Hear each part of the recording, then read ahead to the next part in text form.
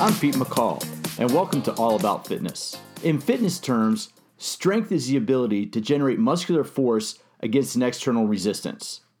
The process of strength training conditions our muscles to produce higher levels of force. Because it can help increase the size and definition of skeletal muscle, strength training is often used to improve aesthetic appearance and is a primary form of training for bodybuilding. However, when it comes to strength-based competitions like powerlifting, weightlifting, or strongman training, the focus is on strength training for performance, not appearance. Every person has a different reason why you're exercising. You may have a different motivation. You may exercise to improve aesthetic appearance. You may exercise to improve your health. You may exercise just because you enjoy the process of exercise. That's right. Whatever the reason is why you exercise, it doesn't matter. You're doing it for you. Personally, for me, I enjoy strength training because I like being strong. When I played rugby back in my 20s and early 30s, I wanted to be stronger than my opponents. I wasn't that athletic. Anybody who played with me knows that. I wasn't really that athletic, but what I could do was be fit and know my position so I could be an asset to my team on the field. So for me, strength training is a process of getting stronger. It's a process of setting goals. It's a process of challenging myself. Now that I'm in my 40s and my athletic career is way behind me, my personal fitness goals are to be strong and be fit. And yes, I want to look good, but I'm more interested in maintaining my strength and being able to physically enjoy the things that I like doing. I like enjoying life, and to me, that means every now and then enjoying meals, going out and enjoying having food. I have 2 young kids. I like to have fun with them. I'm not focused on appearance anymore, and there's something very liberating about that. But strength training is a good metaphor for life because you have to work hard to overcome challenges. If you work hard enough and take the right approach, you can accomplish some great things. And here's the bottom line. Some days you're going to have the strength to overcome the weight, while other days the weight's going to get the best of you. And we've all had those days. There are days you go in the gym and you rock it. Everything's firing. Everything feels great. And there are some days you go in the gym and you know what? It's not happening. On those days, I call it quits, or I change my program, and instead of trying to lift heavy, I might do some body weight stuff. But we have to know how to do that, and that's a good metaphor for life, because some days you're going to get the weight, and other days the weight's going to get you. What I've found, it's not what happens to us in life, but it's how we react to it. So you have to know yourself well enough to be able to say, hey, today's not the day. Regroup, reassess, and then come back and attack on another day. And I'm talking about the weight room, but I'm also talking about other things in life. That brings me to episode 30 of All About Fitness, because I sit down and speak with strength coach Dan John about strength training and his experience. More importantly, I talk about how we can maintain high levels of strength as we get older. Dan is a strength coach and is an expert on strength training. He's almost 60 years old. In his career, he's been a powerlifter, a strongman competitor. He throws the discus. He throws a shot put. So he's had a career. He spans over 45 years. I mean, you hear him talk about it. The month I was born, he was getting ready to play high school football. So he has a lot of experience in strength training. He travels the world to teach clinics for coaches and personal trainers, and he's a frequent contributor to Men's Health. Now, what many people may not realize is this: Dan is also a professor of religious studies and philosophy. That's why I started out the intro a little bit differently today. In our conversation today, we don't just talk about the physiological benefits of strength training, but we talk about the psychological benefits as well. Because if you do it right, if you have the right approach to fitness, strength training can not only give you a better body, if that's your goal, but it can help you develop a better outlook. It can give you more mental acuity. It can give you more mental focus. It can change your mindset. The most important thing is that strength training can teach you lessons that can transcend the weight room, that can transcend the athletic field, and impact all areas of your life. As you can hear, I'm pumped up because when you talk to somebody like Dan, you realize that strength training isn't just about our physical appearance, but it's about what exercise and what being fit can do for everything in our life. Sit back and enjoy episode 30 of All About Fitness with strength coach and professor of religious studies, Dan John.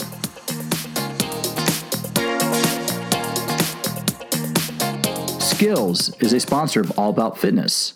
Skills makes products for all phases of the workout, from warm-up to speed, agility, strength, and most importantly, recovery. No matter what your fitness goal, Skills has a product to meet your need. Use code PM30 for a 30% discount on your order. Skills, fitness and performance products. Be ready. www.sklz.com.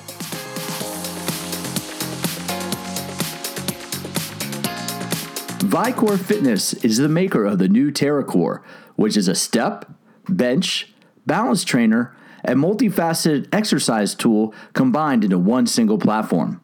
Go to vicorefitness.com to see the newest piece of equipment that will be taking the fitness industry by storm in 2017.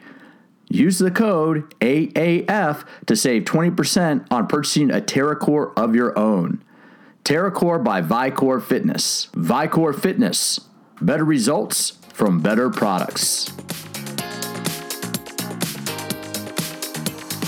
Active Motion Bar is the first resistance training bar where 30% of the weight is a moving mass. An Active Motion Bar can help you strengthen your fascia and elastic connective tissue as well as your muscle, which is important for staying injury-free during the aging process. Research has found that exercising with an Active Motion Bar can be up to 170% more effective than using traditional weighted bars. Active Motion Bar. Let the resistance move you. www.activmotionbar.com. I'm here today with Dan John. Dan, how would you describe yourself? You're a strength coach, and when you work with people, how do you describe what you do? Well, so I'm a professor of religious studies for Columbia College of Missouri online, course I invented, and then I'm a senior lecturer for St. Mary's University in Twickenham, London, in strength and conditioning. So I would say that's me. I'm this guy that has a kind of a far reach in a lot of different fields. I like to coach. I coach American football. Of course, I used to anyway. I retired from that. That's just too many hours. And I still coach the throws for Westminster College here in Salt Lake.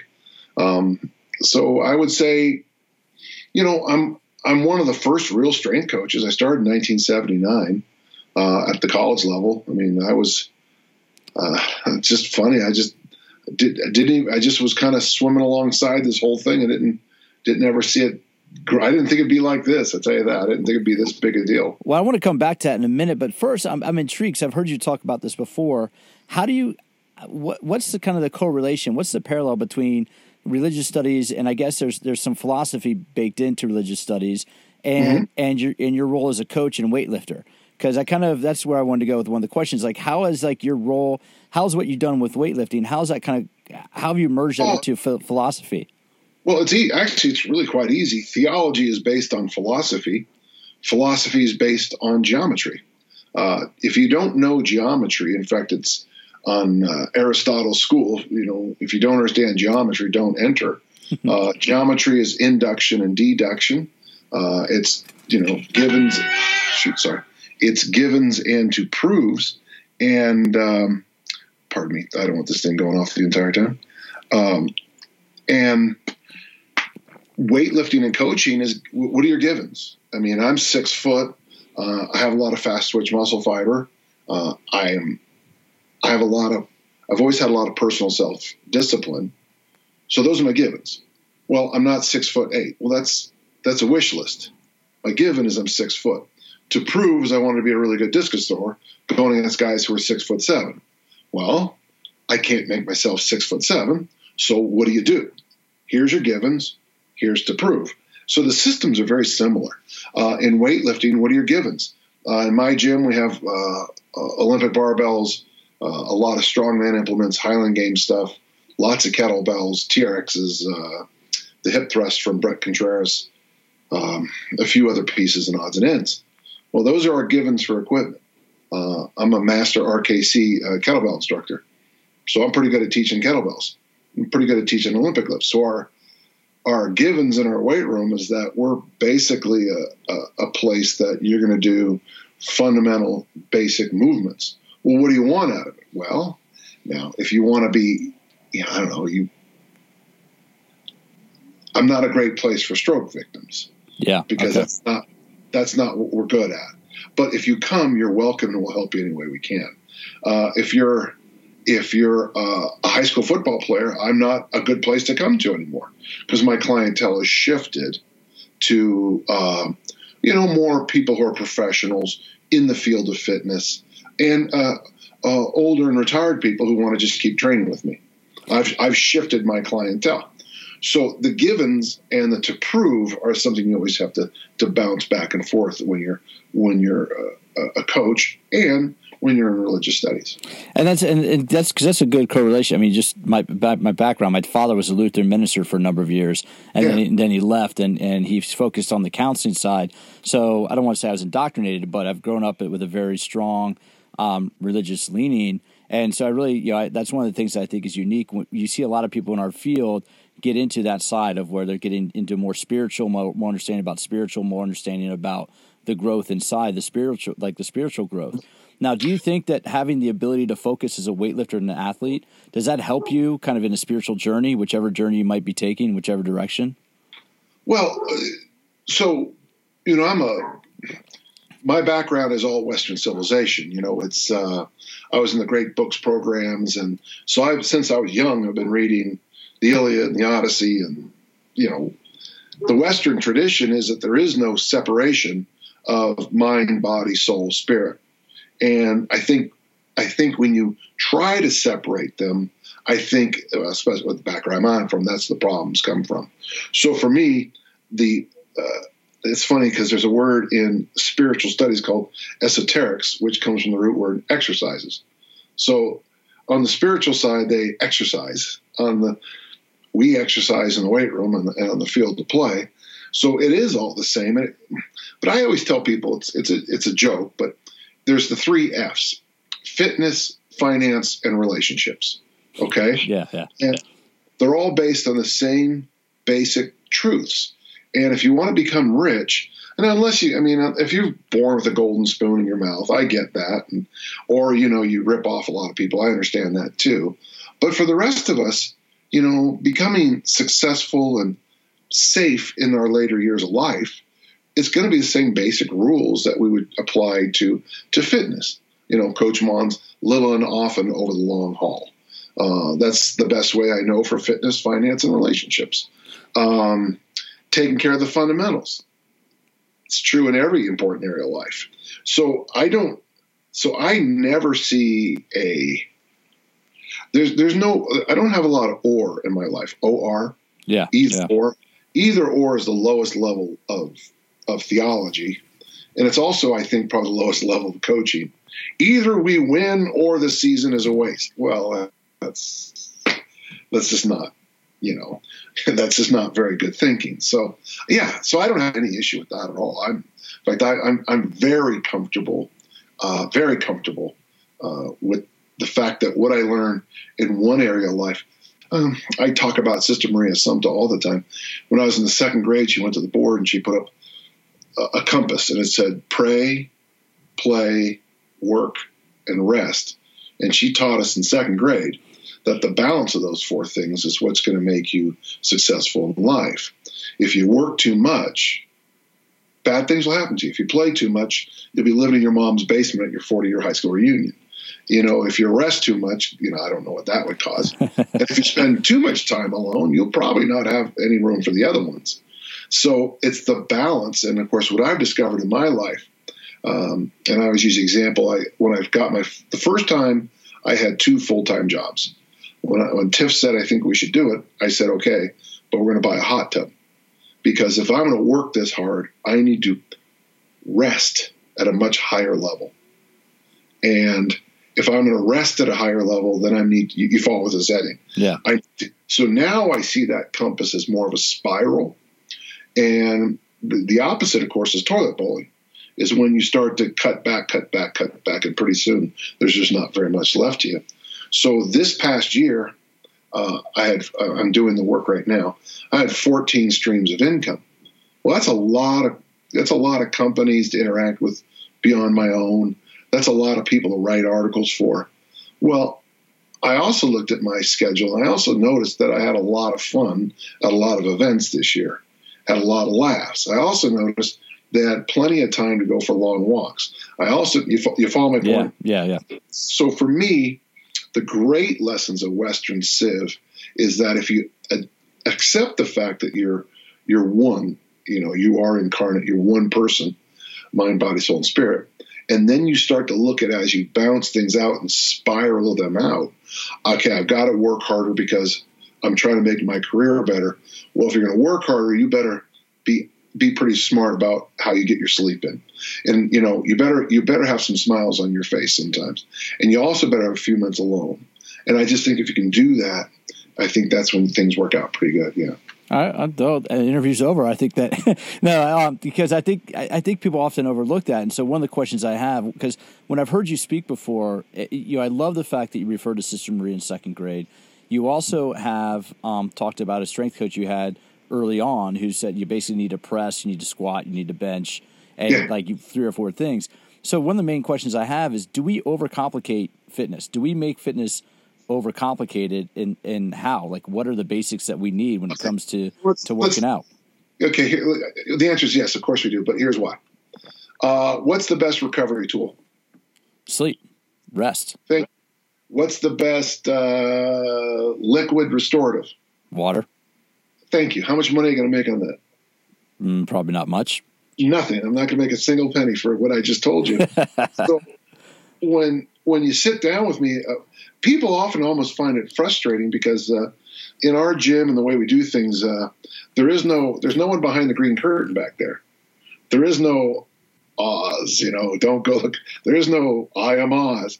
I tell you on day one what's going to make you state champion in 4 years. I tell you on day one what we're going to be doing and exactly what we're going to do and how we're going to do it.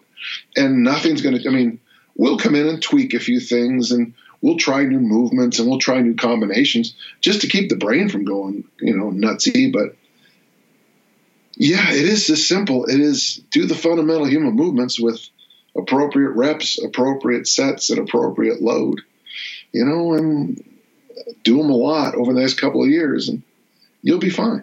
And come to one of the questions I had is you've done a lot of different types of strength training between powerlifting, Olympic lifting, Highland Games. Do you have a favorite? I mean, is there one particular that you would, really prefer to be able to focus on? Well, it's hard to ignore the Highland Games. I mean, the Olympic lifts are beautiful and the power lifts have their best, but there is nothing like being outside and having a huge crowd and the thing about the Highland Games is it does a real nice job. You have fun at Highland Games.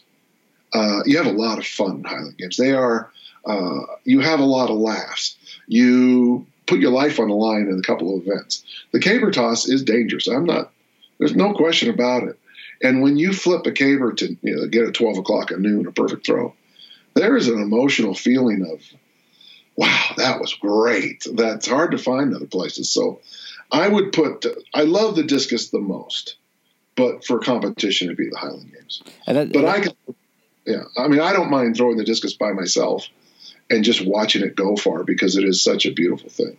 Yeah. Well, it's funny you say that. I had a roommate in college who was a couple years ahead of me, but in the early 90s, we had 2 TVs in our apartment, and he would video himself during his discus, and he threw discus and put in the shot. And he would video himself. This is early 90s, before I even got into any fitness at all.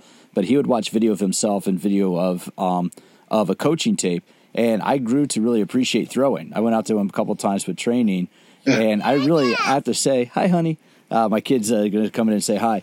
But that's really where I look at something like the discus, and I can totally see the poetic beauty in it because you're moving. It's fluid. And if you tweak certain things, you can be more powerful. Is that one of the things you really enjoy about it? Well, on the discus, the other thing that really has always amazed me is that just right makes it go farthest.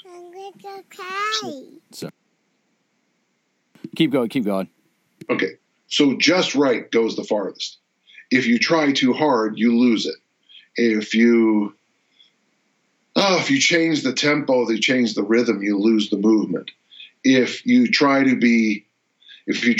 hit the throw, you miss the throw. It's a lot like, it really is a lot like, I've told people it's a lot like getting into a relationship. You've got to come into it just right. If you're too aggressive, it doesn't work. If you're too laid back, it does. You just got to be just right. So for me, it's always been a great metaphor for how life should be. I find life to be a very easy thing when I go at the right tempo, the right rhythms. Here in the United States, if I drive in the right lane, the right side of the road, I'm a lot safer than if I pretend I'm in England and drive on the left side of the road. Going with the flow tends to be a little safer most of the time. So in the discus, when you go with the flow, the discus goes a lot farther. Hard to learn. And I think you're saying that, and I think a lot of people out there, this kind of comes into the theme of where I want to go today in this conversation. But I think sometimes people try too hard, and I think that kind of gives us. Do you see a lot of that in clients and when you start working with people, both as regular fitness consumers and as fitness pros? Do you think we sometimes just need to kind of kick back and just let things happen? Well, I think especially for things like, I think that's true for fat loss. Most people want to come in and, how long do we have to talk? Can I explain a concept? Yeah, about 40 minutes, another 30, 40. I don't want to take too much of your time. So there's a concept from theology called steno-intensive symbols. And steno means one meaning. It has one single meaning. And it used to be if you saw a clown in a movie, it had one meaning. But now you need more information. Is it a killer clown? Is it, generally, I usually use the example of desk because that's the best. I always have a desk near. When I say this is my desk, you know exactly what I'm talking about. But if a beautiful woman walked by and I said to you, she is so desk, you would not understand the phrase. You would need more information. Tensive is something like the moon, the full moon at the start of a movie, where you need more information to understand it. So tensive symbols, the moon is the best example. It could be a vampire movie, a werewolf. It could be a love story, right? So the problem we have when we work with most people is that the best example to explain all this is the word gay. The word gay, I'm telling you, the word gay means happy, okay? The word gay means happy. The word gay means happy. After I saw your face, I was so gay. Well, see, you instantly start to smile because the word gay in 2017 has a steno meaning, okay? Mm-hmm. So you can't sing with high school kids certain songs. Don we now our gay apparel. They can't sing that song anymore, okay? Yeah.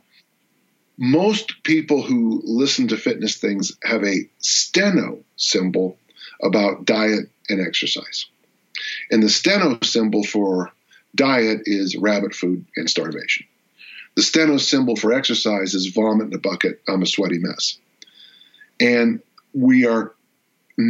it's going to be really difficult to overcome this idea that vomit in a bucket and sweaty mess and rabbit food is the way to lose fat. It's not a good way to lose fat. In fact, most people who try that stuff find over time they end up down the line fatter than when they start. I always tell my female clients, take a picture the very first day you start a diet because you'll never look that good again, because of the steno symbol. So this is a long way around to my point. But if you try to take a baseball bat and hammer and beat your fat to submission, your body goes in a different direction. Your body actually clings to it because there's something bad happening, and I want to live a lot longer. So for most people, if they would just kind of go for the flow. I just had a blog post this week about a buddy of mine who rolls out of bed and goes for a 45-minute walk and does 100 swings after that walk. That was his New Year's resolution to change his life last year. I sometimes wait on articles. He lost 14 pounds in January going on a 45-minute walk and doing 100 kettlebell swings. How hard is that? Neither of them is very hard. But at the end of the month, 14 pounds. And the funny thing he said is it was the easiest thing he's ever done. His dog loves him because he takes the dog on the walk. He looks great. And his kids like him because he's not a psychopath. Yeah. Most people want to work, they just want to go in the gym and just lay it all out in the line like they're some movie, and none of it's true. And that's what I get concerned about, because I see this. I've worked in commercial fitness and health clubs for years, and I can't tell you how many people I see doing high intensity stuff, because you have two types of people that come into a gym, right? You have the people that have to fight like the Dickens to get in there 3 times a month, and then you get the people who you can't kick out of there when the place is on fire. Literally, I've had to kick people off a treadmill when there's been a laundry room fire. Get out of here. There's a fire. No, and I'm like, no. There's fire department is coming. You see that smoke? This isn't get out. So we have two type of people. We have the people that don't know how to do what they do, and then you have people that work way too hard. And I always try to make the point that you can't do that. Physiologically, you can't do that. And so a question I'm going to ask you is, what's the difference between pain and discomfort, and which one would be, kind of is a more appropriate guide for how we should exercise? Well, I'd honestly say neither. I'm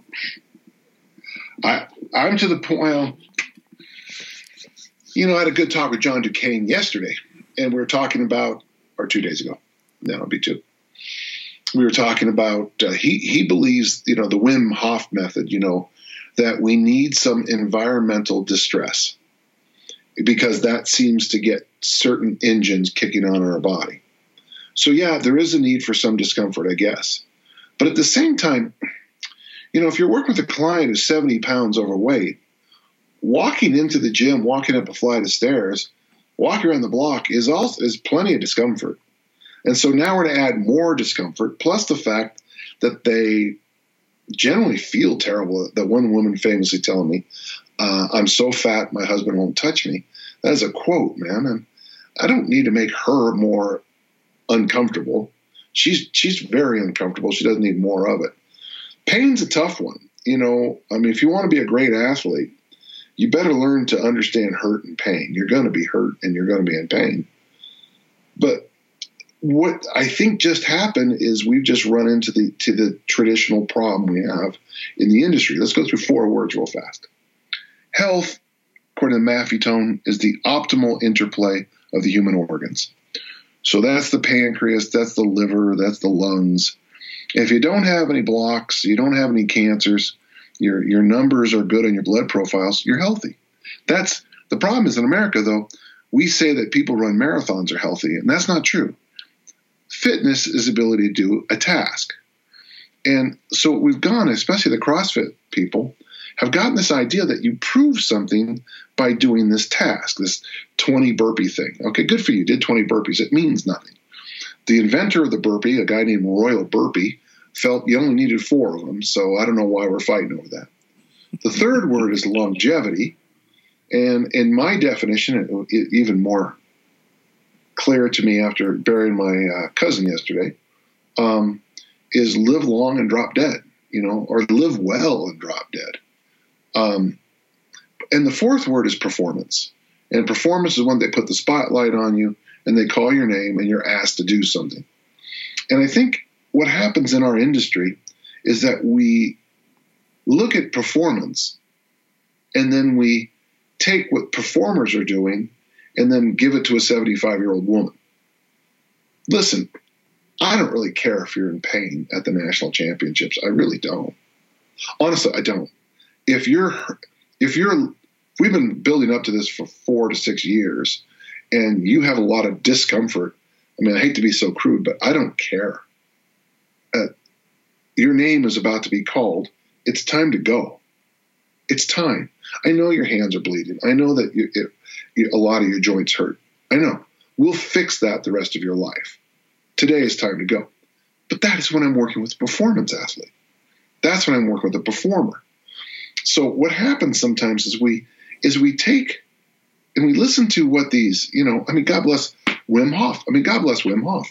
He makes his living by diving into underneath ice and swimming in freezing water until his corneas freeze up. Okay, good for him. Now, I do learn things from him, but I don't make my living jumping into ice flows. So even though I can learn some things from him, I also have to be pretty careful. I use kettlebells, and sometimes I'll read online. People will criticize me because the way I teach kettlebells doesn't lend itself to high numbers in this thing called Giravoy sport. And I want to take these people aside and strangle them because you are doing a sport with kettlebells. I am using kettlebells as a tool. I mean, I don't see Olympic lifters running to gyms and saying, you all should be only snatching and clean and jerking those. Those are barbells. It's a tool. If you want to up your bench, you don't put the bar on the floor, snatch it overhead, lay back, do a bench, overhead squat, and put it down. That'd be an interesting workout, but not a good way to bench press. So I think what happens in our industry is that we take these concepts from here and there and there, and then just try to shove them, I mean, even put them in a blender, a funnel, whatever, and just force it down everybody's throat that it's all the same. And it's just truthfully not. Did you follow that? Yeah, totally. And I think, because I think that's where a lot of my concern is you see when people get exposed to certain media images of personal trainers, when people get exposed to certain media images of what fitness is supposed to be, they think that, you still have that thing, no pain, no gain, or pain is weakness leaving the body. And to your point, I'm a rugby player by training. I'm a rugby player by background. If you're playing in the 78th minute of an 80-minute match, guess what? It's going to suck. Guess what? You're not going to be comfortable. And I don't want you to, the kids I coach, I don't want you to quit. I need you to play 80 minutes of an 80-minute match. But if I'm working with somebody whose goal is weight loss and they haven't been in a gym in 10 years, that goes out the window. I want you to be comfortable, and I want you to have a positive relationship with fitness. And how do you think people can develop that positive relationship? That's a multi-layered question. But I mean, like, how do we reframe it so we start looking forward to exercise? Well, that's the huge paradigm shift. I mean, we've actually, we're farther away from it than we were. I always go back to Art Devaney's great. The lady raised her hand and said, "How do you lose fat?" He famously said, don't get fat in the first place. And she got all pissed off and, whatever. But in a sense, how do you get in shape? Don't get out of shape is a pretty good answer. But the problem we have is that this steno symbol of, vomiting and rabbit food is that's what certainly middle school and high school kids hear. Oh yeah. Yeah, absolutely. Yeah. Exercise is punishment. Running laps is punishment. Working out is punishment. We're gonna go for the burn. We're gonna hit the wall and bust through it. Every phrase we use drives us down the line. So I'm not sure if we can totally unpack it. I'm not being negative. I'm not being, you kids and your marijuana cigarettes and your internet. I'm just saying it's going to be hard to unpack it because we have been, when we all decide that, for example, there's no question about it. I have a computer here and it's got a set of keys called QWERTY. QWERTY. And that was set up because the original designers of the typewriter found that if they were in a better order, that they would jam the things that punched the letters on the page. So we have known since the beginning that QWERTY is a very poor design for a keyboard, for American English especially. When is QWERTY going to change? Who knows? I mean, it's the standard on so many levels. Yeah. So in fact, I understand there's another one. I was even thinking just as for fun to learn it. I've learned other things in my life, but I look at the QWERTY. I was looking for an example, and this was perfect. So I'm looking at the QWERTY keyboard here, and I'm thinking to myself, everybody knows it's an inefficient way to type the letters. We all know it, and we don't change it. We don't come in and change it. We all know that Fahrenheit and miles and all that. President Nixon wanted to change it in 72 and 73. We know it's an outdated system. We're never changing it. So if we can't change things that are as obvious as QWERTY and Fahrenheit, how are we going to change things like, exercise? They're just going to, we're cutting PE courses back. We're cutting, music back. Music, and it's funny because the Greeks believed that music and gymnastics were the foundations of education. Yeah, I mean, you get the rhythm, and you get the rhythm for the music, and there's a certain flow in movement. In gymnastics is body weight training. And I think that's one of the reasons, Dan, why I'm trying to do this podcast is because being an educator in the fitness industry, I'm exposed to so many people like yourself and other folks out there you're delivering this message. But the trainers you see, even, you do a number of workshops, you work with Perform Better, you're seeing maybe 1,500, maybe 2,000 or so, give or take, a year. Now, granted, of those people that see you speak, maybe a few people just kind of tune out because you say one thing. So you're getting the point is you're getting the message out there. There are people out there that are trying to carry that message out there. And that's what I'm trying to do with this podcast is get people who are listening. You don't need to kill yourself in order to get in shape. You don't need to kill yourself in order to be healthy. Here's a cool thing, Pete, is I'll go to a gym and they'll say, like, if you're ever here, come visit our gym. I'll go and visit my gym. And these will be people, and I'll look around and I'll see on the walls, and they will have implemented my work. And I watch the training, and it's like you're doing what – it's a weird thing to see the inside of your brain drawn by somebody else's hand. It's pretty cool, actually, yeah. So there are some places you can go that focus on reasonable workouts, and I'm very proud. I mean, there's a lot of them. I would say – well, there's a lot, but my favorite one would be Mark Fisher Fitness there in New York. Even though they do a lot of different things, their programming and planning is rock solid, basic, solid stuff, smartly done. Yeah. Well, and we go down the stretch. So one of the things, like I mentioned before the start of this, is I'm really trying to get over, trying to communicate the benefits of fitness to the over 40 crowd. How has fitness changed? I mean, you mentioned that you're a few years beyond 40. How have you changed your workout programs, and how should we change our workout programs as we get 40 and beyond? Number one, can we still work out? Can we still do strength training and power training? But how do we adjust to accommodate for the change in physiology? There's a couple things. First, so I have what I call the 6 fundamental human movements. Okay, push, pull, hinge, squat, loaded carry, and then everything else. So when you're young and you're an athlete, you would focus on the hinge and the loaded carry. The hinge are the deadlifts, the Olympic lifts, the most powerful thing you can do as human. And the loaded carries are farmer walks and prowlers and sleds. The hinge builds explosion and the loaded carries build work capacity. Now, hold on. There's 3 other movements: the push, pull, and the squat, and those are, I call those the sex drive movements. Those are the ones that build hypertrophy, some obvious power too, but mostly they're your bodybuilding movements. And then there's the 6th movement, which is everything else, which I include crawling and hanging from bars and monkey bars and everything, rolling, everything you can think of. So what I tell people is after probably, and you want me to start with 35? Yeah, okay? 35. Yeah, 35 is perfect. Sure. Yeah.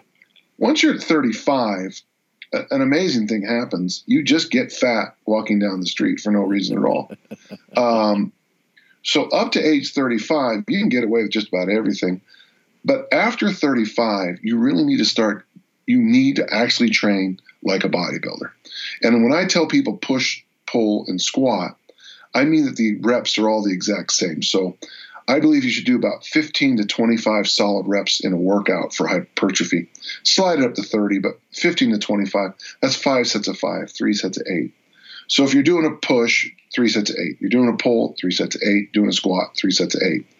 That's not a bad workout. And if you have some variation of that, you could probably do well a long time. But the other factor from about 35 to 55 that's important is the survival stuff. That's when you should be if you don't know how to roll, take a fall, CPR, Heimlich maneuver, take a safe driving class, learn garden, that's the time of life. After 35, you need to make sure you pick up your skill set in a lot of different areas besides just bench and curl. After 55, survival slides at the very top. I didn't know this until reading this yesterday, but diseases like Parkinson's come on from sometimes an acute injury that kicks everything off. I know statistically at my age, it's better to have cancer than it is to fall and break a joint. statistically for longevity. So after 55, you are now you're now cashing the checks you've been writing for the past 55 years. So if you have joint issues, back issues, neck issues, if you did something stupid, at 55, you are really climbing a mountain to undo that. If you didn't ever save any money for your retirement, trying to fix that at 55 is really difficult. I retired in 2010, and that because I had done the little things in the early 1980s that set me up. So fitness, finance, relationships all really come to a head at about 55. The deeper entrenched you are in community, the better your life is going to be after 55. So at 55, survival, which is the sixth movement, kind of slides to the top of the heap. After 55, the sex drive movements, push, pull, and squat. Those are the ones that will continue to make that hormonal cascade go. So when you're training somebody, say 35, let's just say blankly 35 and above, you would kind of look at it this way. You'd kind of say survival movements first. Teach them when's the last time you've been on the ground? When's the last time you rolled around? Can you hang from a bar for 30 seconds? That's one of my standards. If you can't hang from a bar for 30 seconds, we're not going to get cute about anything else. That is such a minimum, but we got to have you at that minimum. From there, after 35, then I look at hypertrophy again. That would be making sure you're getting your push, pull, and squat movements in. And if you got that knocked down, then I'd have you increase your work capacity with some loaded carries, the farmer walk family, pulling some sleds, things like that. And then from there, of course, let's see if we can get that deadlift movement, the hinge back. Let's wake that butt up. The butt is the symbol of youth. So if I can get your rear end engaged, good things tend to happen. The rounder and taller that butt is, the younger you seem to be. So it's funny because Paul Anderson used to talk about the guy with the biggest butt lifts the biggest weights, and there's a Sex in the City about a saggy butt, but we all know that the stronger the butt is, the healthier the engine is. So that's how I would tell you to train. It might, some of your listeners might be saying, well, that was vague. It wasn't vague at all. Learn how to fall. Learn how to monkey bar. Move around. Do 3 sets of 8, 3 sets of 5, 5 sets of 5, and some push-pull squat. Pick up a pair of dumbbells and go for a walk. Go for a walk, go for a walk, go for a walk. And then from there, try to get some of that explosion back in you. Yeah, I appreciate it. It's funny, Dan, because I did, and you don't know this, I mean, we don't know each other that well at all, but this past year I did a whole series of conference sessions on training from the ground up, like ground to standing exercises, kind of other ground to standing sequences besides the Turkish get up for that specific purpose, because it's going back to watching my young daughters learn how to crawl.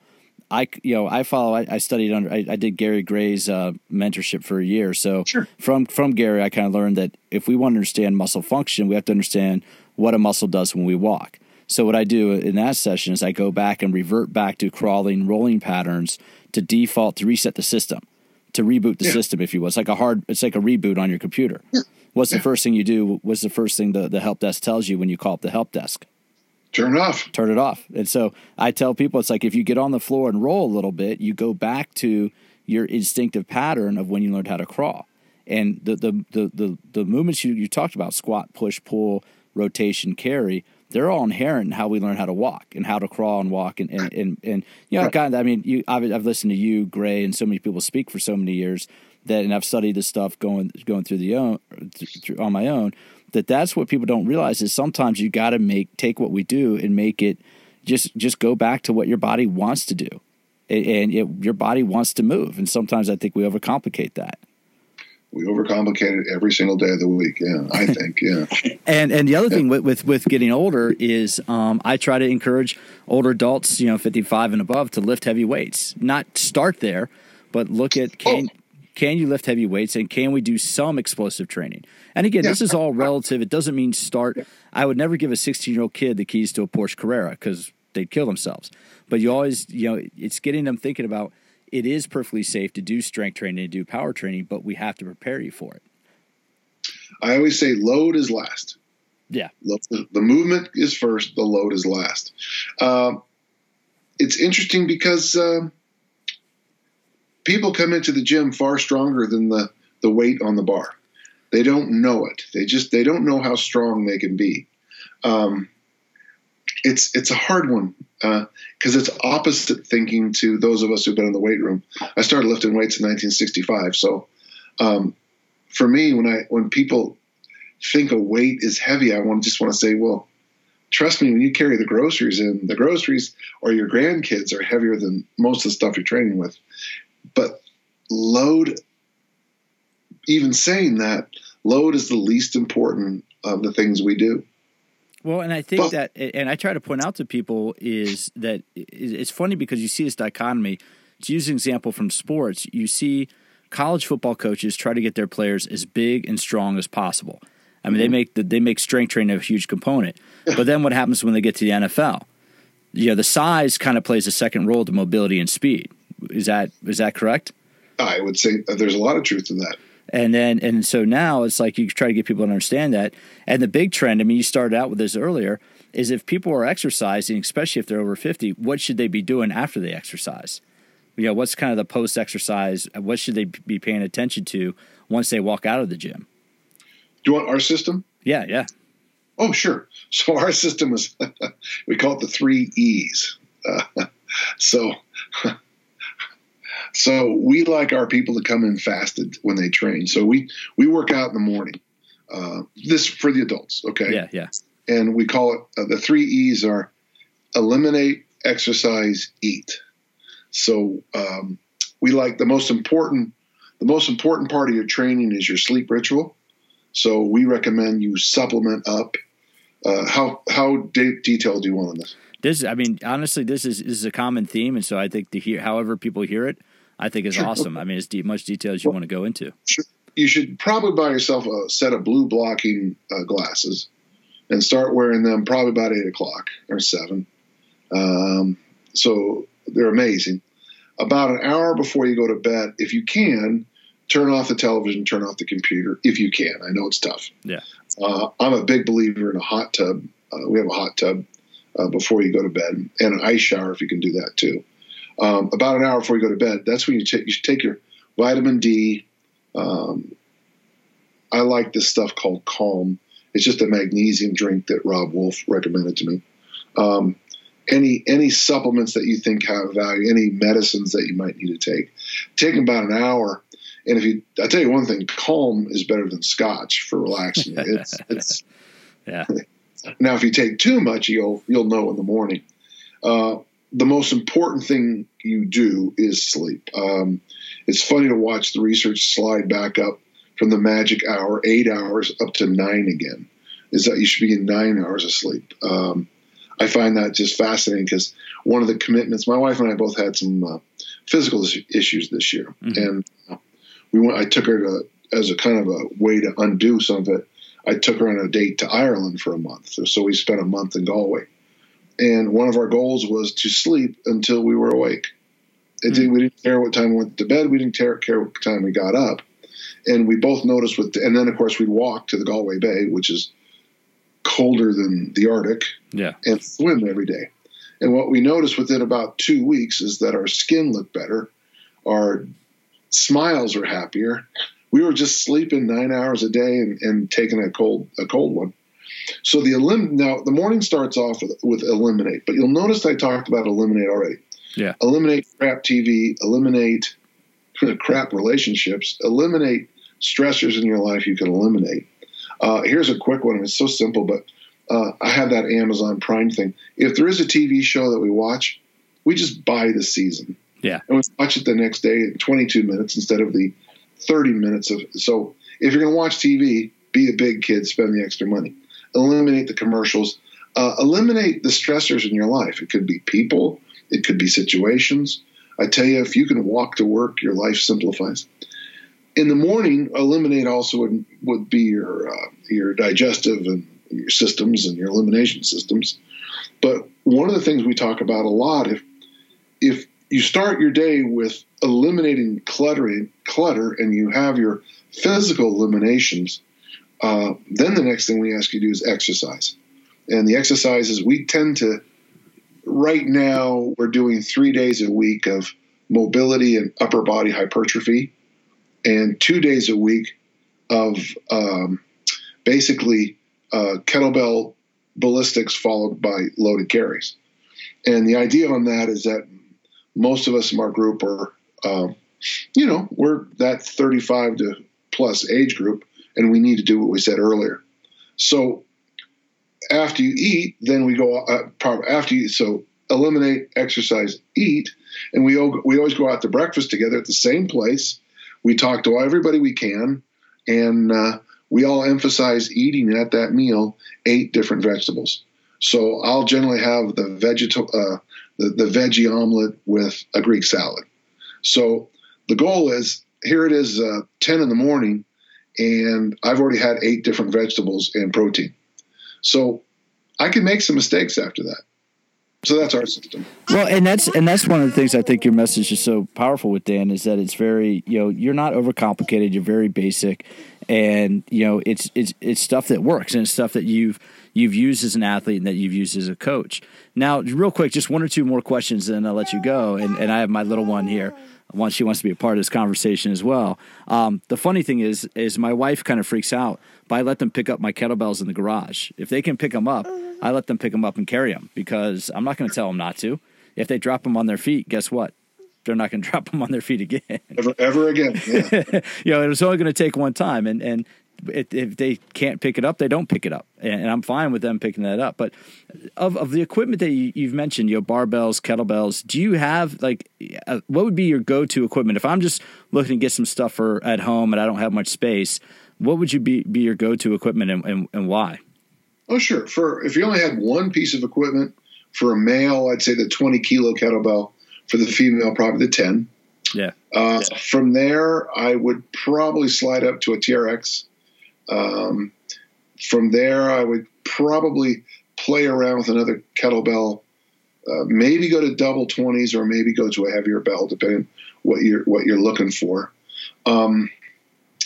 You go to a place called Ross Dress for Less and buy a $5 ab wheel, which are just phenomenal piece of equipment. Isn't it funny how they've come back? I remember my parents had one when I was like 8 in the early 80s, and now they seem to be ubiquitous in training facilities.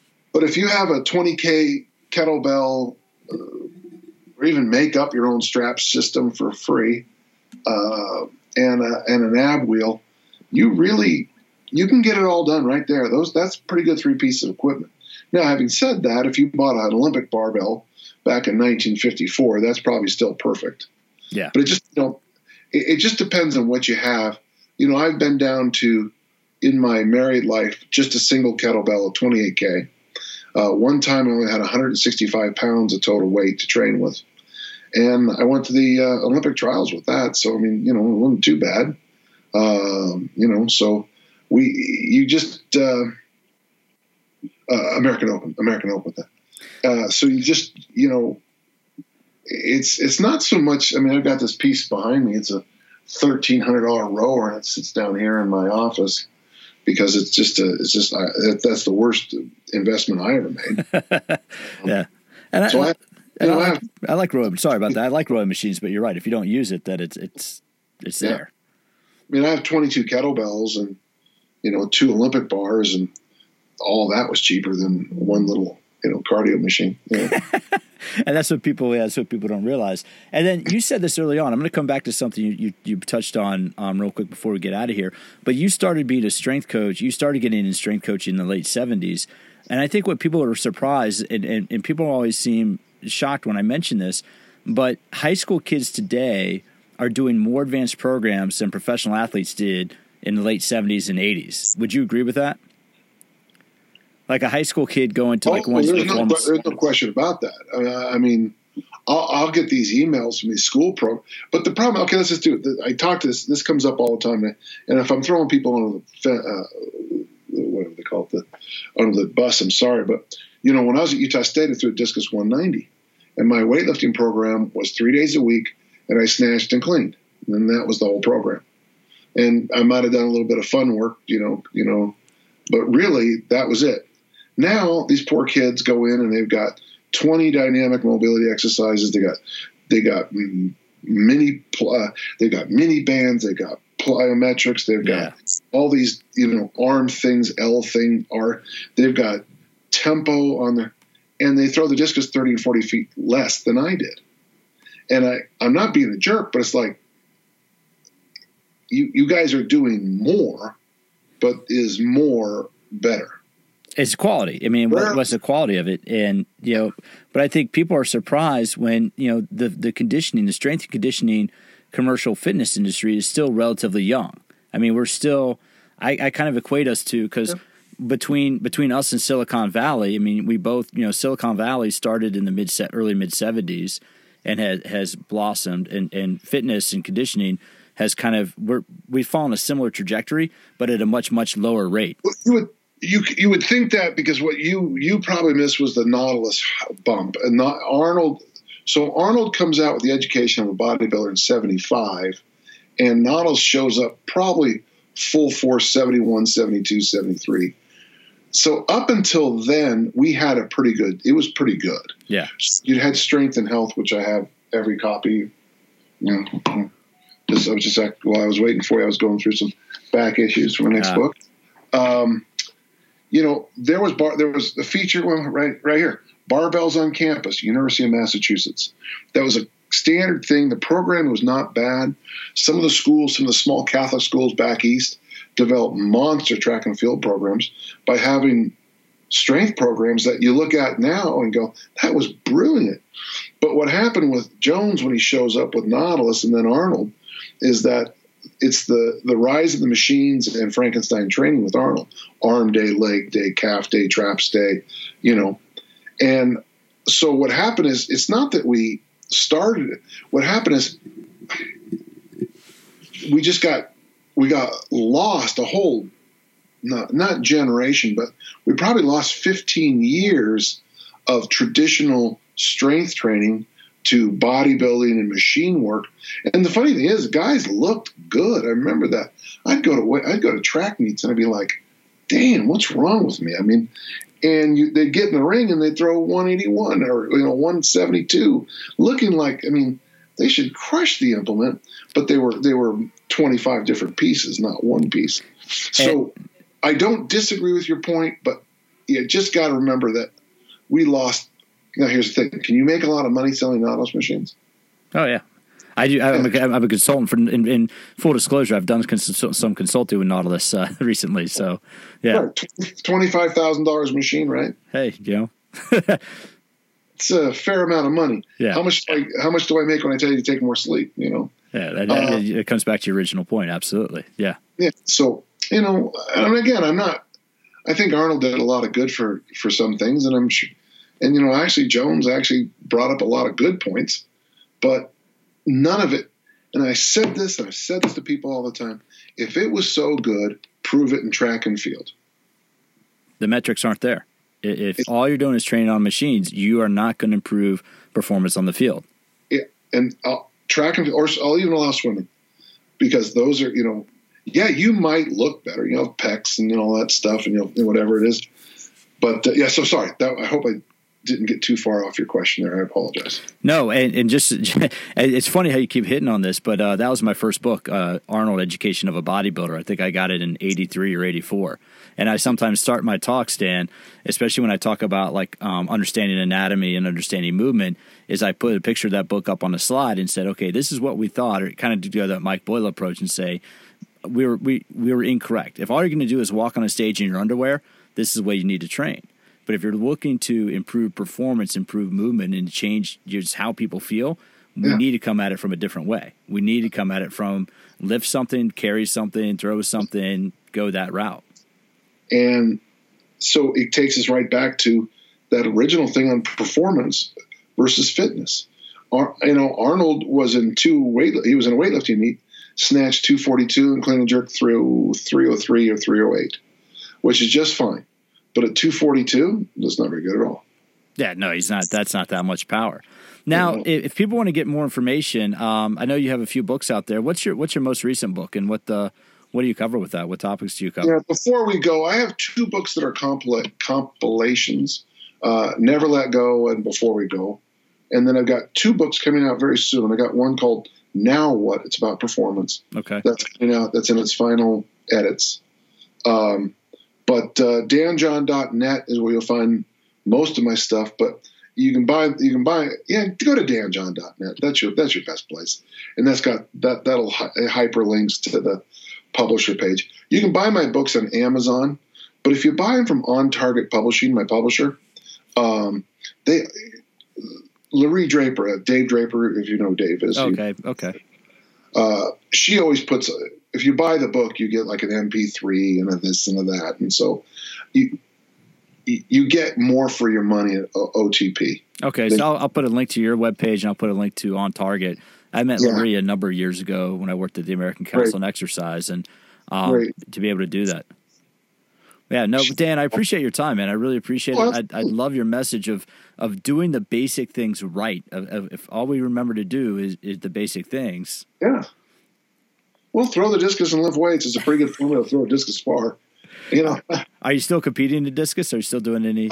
Yeah, I'm coming out of retirement this year. Yes, I am. I had a number of surgeries. I had to take care of a hernia, take care of a leg. So, and also too, once I started getting into masters competition, God bless them, but they start to get a little bit, I don't know how well you know scripture, but they become a little bit like the Pharisees. They get to a little bit to the letter of the law on things. Yeah. And you go to a meet and they would complain because the 27.4 kilo weight was 27.5, and it was a D handle, not a C handle. And the 42 degrees that's like, guys, man, that guy over there is 75 years old. He doesn't need it. Just let him get in the ring, Yeah. And it was I've been to really, really high level open track meets, the nationals and stuff, where they were less ticky-tack about the rules. And that was hard for me. Yeah. Because it's like the joy of the sport was lost, and just sometimes when you're sitting there for, go to a 3-day track meet, just kind of gets expensive. We have kids in college, Yeah, it does take a thing. I turned 45 this year, and the main thing I'm looking forward to is now I'm eligible for 45 and over rugby. So rugby has 35 to 44, then 45. What's your birthday? August. What day? August 5th. What year? 72. Let's get ready for sophomore football. Okay. Yeah. But that's what I love. Every time I see you speak, it's just you come back. But to sophomore football, you probably still use some form of that basic program today, 45 years later, correct? No question about it, yeah. In fact, you were also born during the Munich Olympics, yeah. Yeah, no, and I think during that was a very interesting time, and that's when I came up, my first introduction into fitness was Arnold, was Stallone, was the 80s. Everybody wants the big muscles because you win the fight and get the girl. Well, and if as a last point, I think the Hollywood montage, that montage thing from Rocky, and where the white guy high fives the black guy and they get rid of racism, and then they high five the girl and get rid of sexism. Yeah, I think it's been one of the biggest problems we've had in sports. I actually mean that. I'm serious. Many of my athletes come in with this idea that we're going to have a problem, and then we're going to do some stadium steps, and then drink a sugar drink with some salt in it, high five yourself, and then we're going to go win. And that's just not, that montage they've overdone it a little bit. I'll just say that. Dan, thanks for your time, man. I really appreciate it, and I look forward to speaking with you again soon.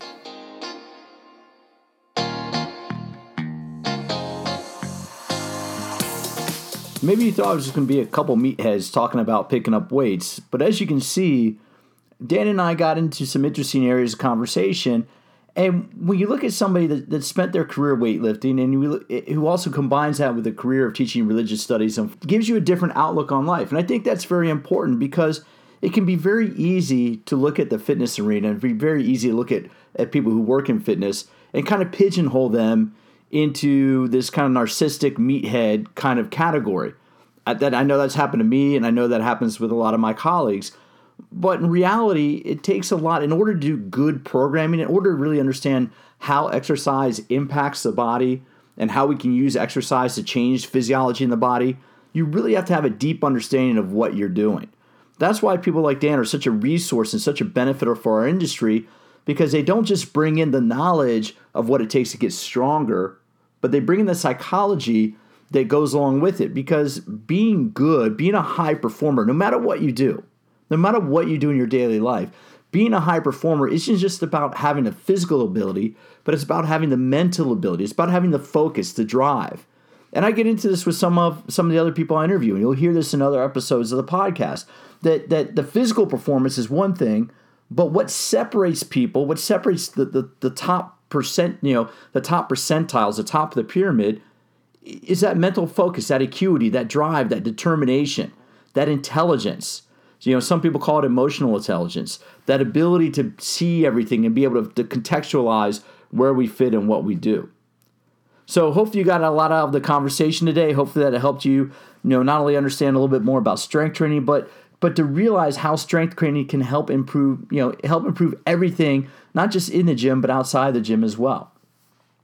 If you have any suggestions for people to listen to or anybody you'd like to hear me interview, please reach out to me. My email is pete@PeteMcCallFitness.com. You can find me on Twitter at PeteMC_fitness. You can find me on Instagram at PeteMcCall_fitness. And as always, if you get a chance, if you have an opportunity, if you've listened up to this point, I certainly would appreciate your taking the time to give us a rating on either Google Play or iTunes, because the better ratings we have, it bumps us up higher in the search engine, and it helps everybody. It helps more people hear the message. It helps my sponsors, and it will just help me kind of carry this message to other people. So with that, thank you for tuning in to episode 30 of All About Fitness. Have fun, stay fit, and we'll talk again soon.